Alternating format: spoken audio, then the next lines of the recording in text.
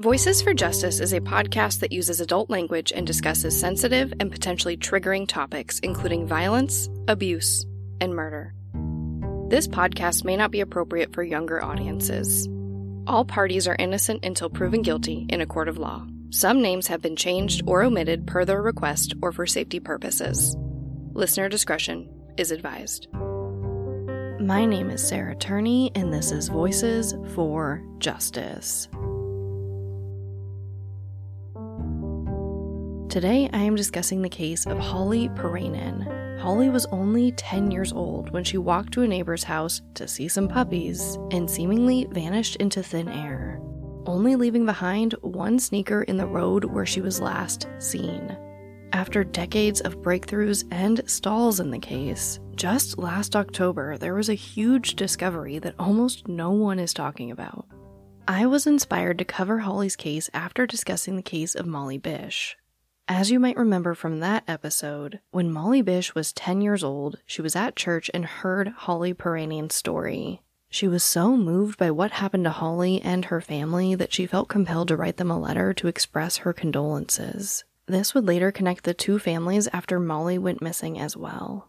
I'd never heard Holly's case before researching Molly Bish's case. I thought as kind of a small tribute to Molly Bish, I'd cover Holly's case. So let's get into it. Holly Kristen Piirainen was born on January 19, 1983, to her parents Tina and Rick in Grafton, Massachusetts. Holly was their first child, and she was absolutely their pride and joy.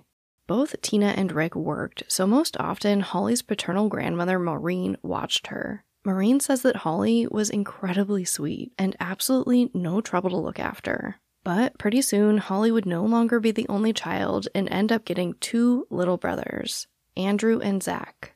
Not long after this, Holly's parents would end up getting a divorce and sharing custody of their three children. Let's fast forward a bit to the end of the summer of 1993. 10-year-old Holly just attended a week-long summer camp with her 13-year-old cousin Leah.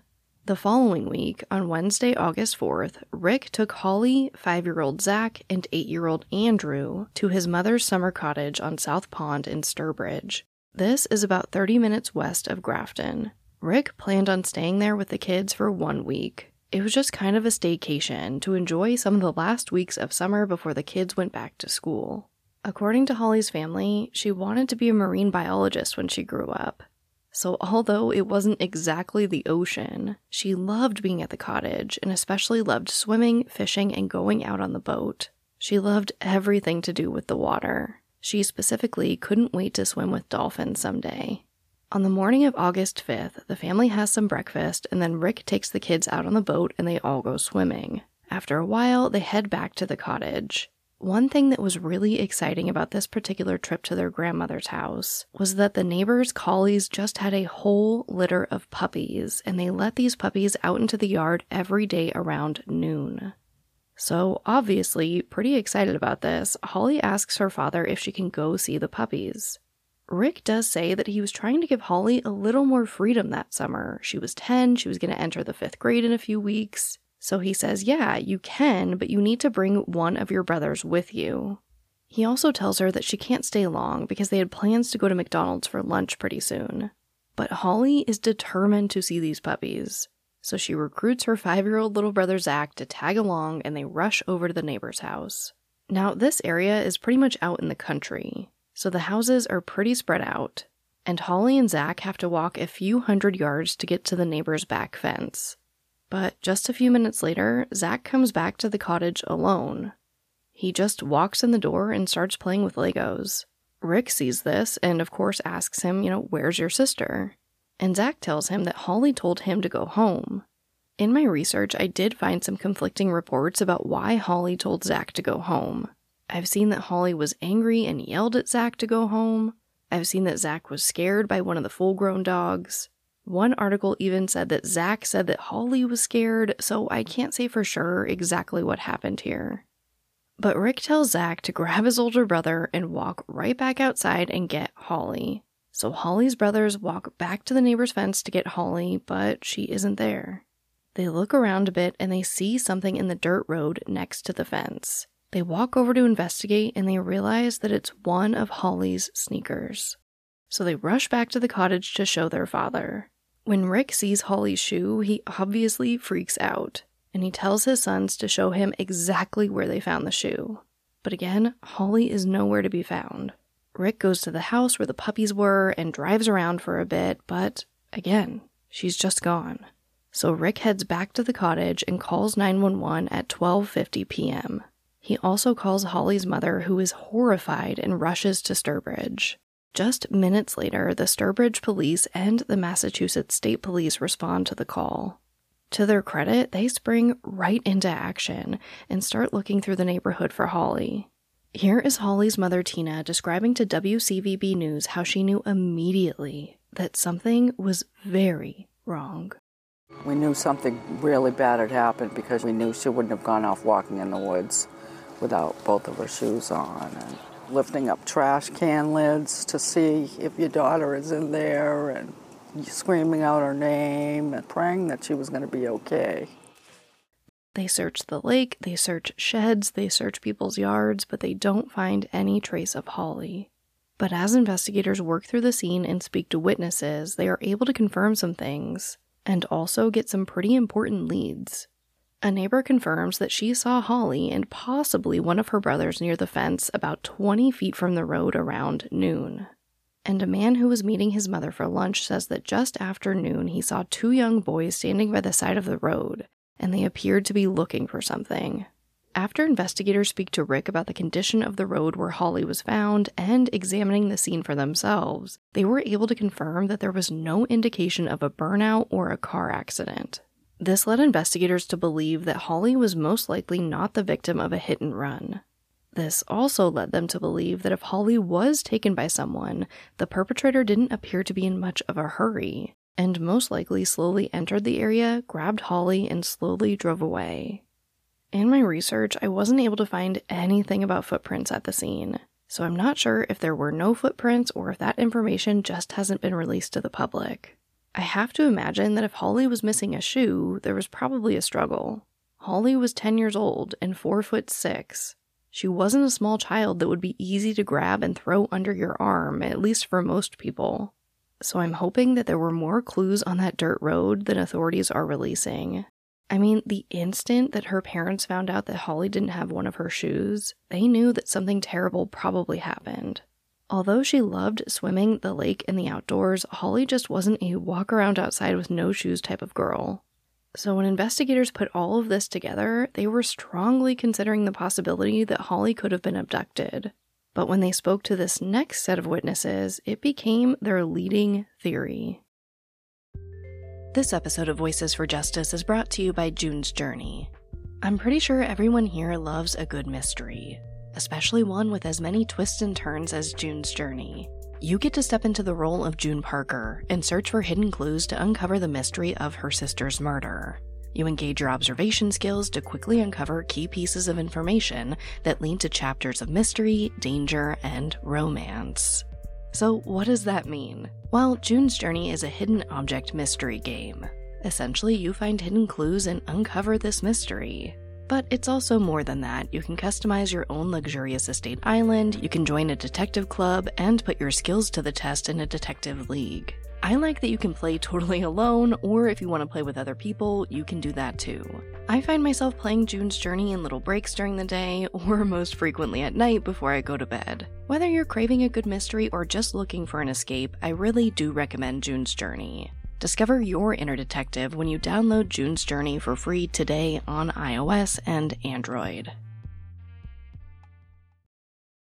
While Holly was trying to see the puppies at the neighbor's fence, the neighbors up the hill were packing up their car to go on vacation. In this group are two 16-year-old girls who are cousins. At some point, they go down the driveway to grab the mail before leaving, but before they get to the mailbox, they see a white or light brown truck with a cap over the bed coming down the hill.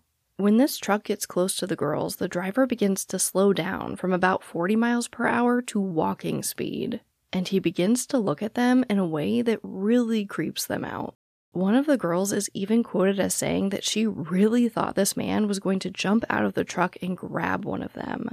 So they literally run back up the driveway towards their dad's, and the man drives away down the hill to where Holly is. Eventually, the girls go back down to get the mail before leaving on vacation, and they see the man coming back up the hill. This man, again, slows down to a walking pace and just stares at these girls. So they again go back to their dad's, and the man continues up the hill. One of these cousins heads inside to use the bathroom on the second floor, and she's pretty freaked out, so she peeks out the window to make sure that the man is really gone, and she sees him again. This time, he's driving back down the hill, but he doesn't slow down at their house this time. He just proceeds down the hill near the area where Holly is. The girls have described this driver as a white, middle-aged man with facial hair wearing a hat. But again, all of these things put together really lead investigators to believe that Holly was taken. The next day, the Massachusetts State Police requested the assistance of the FBI due to the strong possibility that Holly was abducted and possibly taken across state lines. That morning, Holly's grandmother Maureen calls America's Most Wanted. In one report, I read something that absolutely made me cry. Apparently, the host of America's Most Wanted, John Walsh, was actually out on his boat that day, but he got a page on his beeper and dropped everything and drove 60 miles to a studio to record for Holly. By midday, the producers of the show put together 3 different video spots for her. The spots were 5 to 30 seconds long and sent to television stations all around the U.S. In the next few days, they utilize a lot of resources in the search for her. There's helicopters, dogs, volunteers, there's divers, there's Boy Scouts, and more. They posted Holly's picture at every toll booth in the state, and they put out more PSAs, but they come up with nothing. The police are still getting leads, but there's just no trace of Holly anywhere. So her parents make the decision to go in front of news cameras and make a public plea for their daughter. We're begging anyone with any information if they could just let us know where she is. Holly's grandmother Maureen says that at this point, they pretty much suspected everyone. We were just suspicious of everybody. And some people were cooperative and some weren't. And if they weren't, we gave their names to the police. And nothing came of it. Like we see in these older cases in these smaller towns, the community was absolutely floored. Maureen told the news, quote, "You didn't expect anything like that out there. My own kids grew up out there." End quote. The search for Holly ended about a week after she disappeared. On the weekend of August 14th, the community held a vigil and a fundraiser for Holly. Her parents used the donated funds to hire a private investigator, print more flyers, and just keep the investigation going. At this point, her family was desperate for anything that would lead them to Holly. They even began to investigate about 5 locations where psychics told them Holly could be. But again, they come up with nothing. Over the next few weeks, they put up a few billboards, and the community shows their support by tying pink ribbons to trees in the area. But Holly's case essentially goes cold. The man in the truck driving up and down the hill past Holly is never identified. And nothing major really happens in the investigation until October 23rd, when hunters discover something in the woods that would change Holly's case forever. On October 23rd, 79 days after Holly went missing, Tina gets a call from a reporter asking if she can give any information about the body found in the woods. Tina's heart absolutely sinks. She has no idea what this reporter is talking about, but she can only imagine. 5 miles from where Holly went missing, a group of 5 hunters and their dogs were out in the woods when they discovered a skull and skeletal remains that looked to be about the size of a child. When police arrived at the scene, they also found a small-sized t-shirt, overalls, and 1 sneaker. Eventually, after what I can only imagine was a gut-wrenching wait for Holly's family, investigators confirm that it was Holly's body that was found. They still have not released the cause of death to this day, but it was revealed that Holly was stripped naked, assaulted, and murdered. This definitely wasn't the resolution the family was hoping for, but they were finally able to lay Holly to rest in November. Unfortunately, finding Holly's remains didn't get investigators much closer to finding out who murdered her. Back in 1993, they just didn't have the same technology we do today to do the advanced testing needed on her remains or the items found nearby. But they were able to determine that the perpetrator was most likely local to the area. See, this is a hunting area where Holly was found, and it's pretty desolate and only really known to locals. It's not somewhere where you pull off the road and walk right into. You kind of have to know how to get there. So they do get something from this discovery in 1993, but the case goes cold for almost 20 years. It wouldn't be until 2012 when investigators announced that they have a very new significant lead. Obviously, in the 19 years since Holly's remains were found, there were some pretty significant advances in DNA testing. Investigators still haven't released exactly what they tested, but they do test something from the scene where Holly was found, and they get a match to a man named David Pouliot. This was obviously huge news in Holly's case, so District Attorney Mark Mastriani holds a press conference to announce their findings. On August 5th, 1993, at approximately 12:50 p.m., 10-year-old Holly Piirainen of Grafton was reported missing by her father, Richard Piirainen.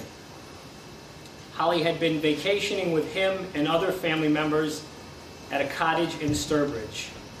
On October 23rd, 1993, Holly's skeletal remains were found by hunters in the wooded area off 5 Bridge Road in Brimfield. The scene was photographed and processed by personnel from the Massachusetts State Police. Items in the Piirainen case were analyzed. There was one specific item that was subject to forensic testing, and as a result of that forensic testing, an indisputable match and identification to a person was made.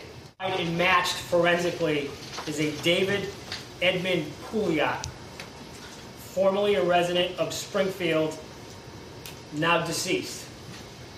He passed away, he died in 2003. This is a photograph of him from January of 1999. Again, David Edmund Pouliot from June 1999.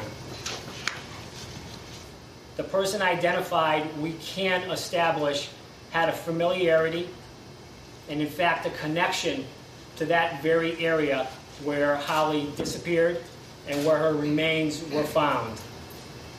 And I repeat, Mr. Pouliot at this time is not being named a suspect. However, I can tell you that evaluation of the nature and the character of the piece of evidence that was tested, as well as the specific location it was found and the condition in which it was found, we consider to be very relevant in this investigation. Well, she was a typical 10-year-old. She wanted to be a marine biologist. She loved the water, she loved swimming, she loved being out in Sturbridge. She was out there on vacation with her father and her brothers, and she was just a lovable little girl, and we miss her. Pretty much, we've all been just hanging on, waiting for this, and we were always told that we had to wait for technology to come along, and it's been a long wait. Hopefully this is the technology we wanted. We are again asking the public to call us with information they have about this case. Information they may not think is important, but I can assure you that all information in this investigation is important. Holly's grandmother told the local news that she was cautiously optimistic. This was absolutely huge for Holly's case, but this guy still wasn't being named an official suspect, and he'd already passed away. So I imagine that there were a lot of conflicting feelings there. But this guy seemed to fit the bill. He could have matched the description of the man going up and down the hill in the truck, and he was known to hunt and fish in the exact area where Holly was found. But unfortunately, this event came and passed, and authorities were never definitively able to say that this man killed Holly. So again, Holly's case just sits, waiting for more information and more clues. 2018 marked 25 years since Holly went missing and was found murdered. And there was a pretty big push for answers on this anniversary, including a $40,000 reward and a tip campaign called Hope for Holly. The family also did a ton of interviews. It doesn't feel like it's been 25 years most days, and then sometimes it feels like it was a lifetime ago. Her friends have grown up and gotten married and have children, and we say, that could be her. 25 years later, we're still missing this beautiful little girl. We really need to find out the person or persons who are responsible for this. We need to be able to understand what happened. Why did you do this? Luckily, it wouldn't take another decade before the next break in Holly's case. Just last year, in October of 2020, investigators announced another huge discovery. Investigators exhumed the body of a man who was 18 when Holly went missing. They were very tight-lipped about this situation at first. I mean, we still don't even have the name of this man, but we do know something. The reason for exhuming this man's body was because investigators were told that the man was buried with a letter that could prove to have useful information in Holly's case. However, the body had been buried for decades at this point, and the coffin apparently suffered some water damage. In the most recent reports I found, the family was still unsure whether or not anything of value came from exhuming this man. And this is where Holly's case stands today. It's been almost 30 years, and despite having Holly's remains, DNA, and who knows what else, her family is still searching for answers. Which brings me right to our call to action. Please take a moment to share Holly's story and picture. The latest break in this case is from literally last year. The investigators seem very willing to work this case and dedicate resources to it. It just seems like they need a little bit of help. As a reminder, Holly Piirainen was 10 years old when she was murdered. She had dark brown hair and brown eyes, and she was approximately 4 foot 6 inches tall. Anyone with information is urged to call the Massachusetts State Police at 413-505-5946. There is still a $40,000 reward for information leading to an arrest. But as always, thank you, I love you, and I'll talk to you next time.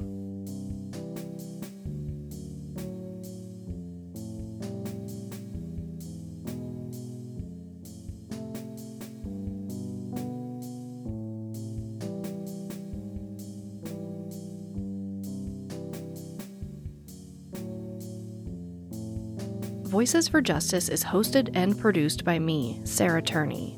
For more information about the podcast, to suggest a case, to see resources used for this episode, and to find out more about how to help the cases I discuss, visit voicesforjusticepodcast.com. And if you enjoyed this episode, please take a moment to rate and review the show in your podcast player. It really does help more people find the podcast and these cases in need of justice.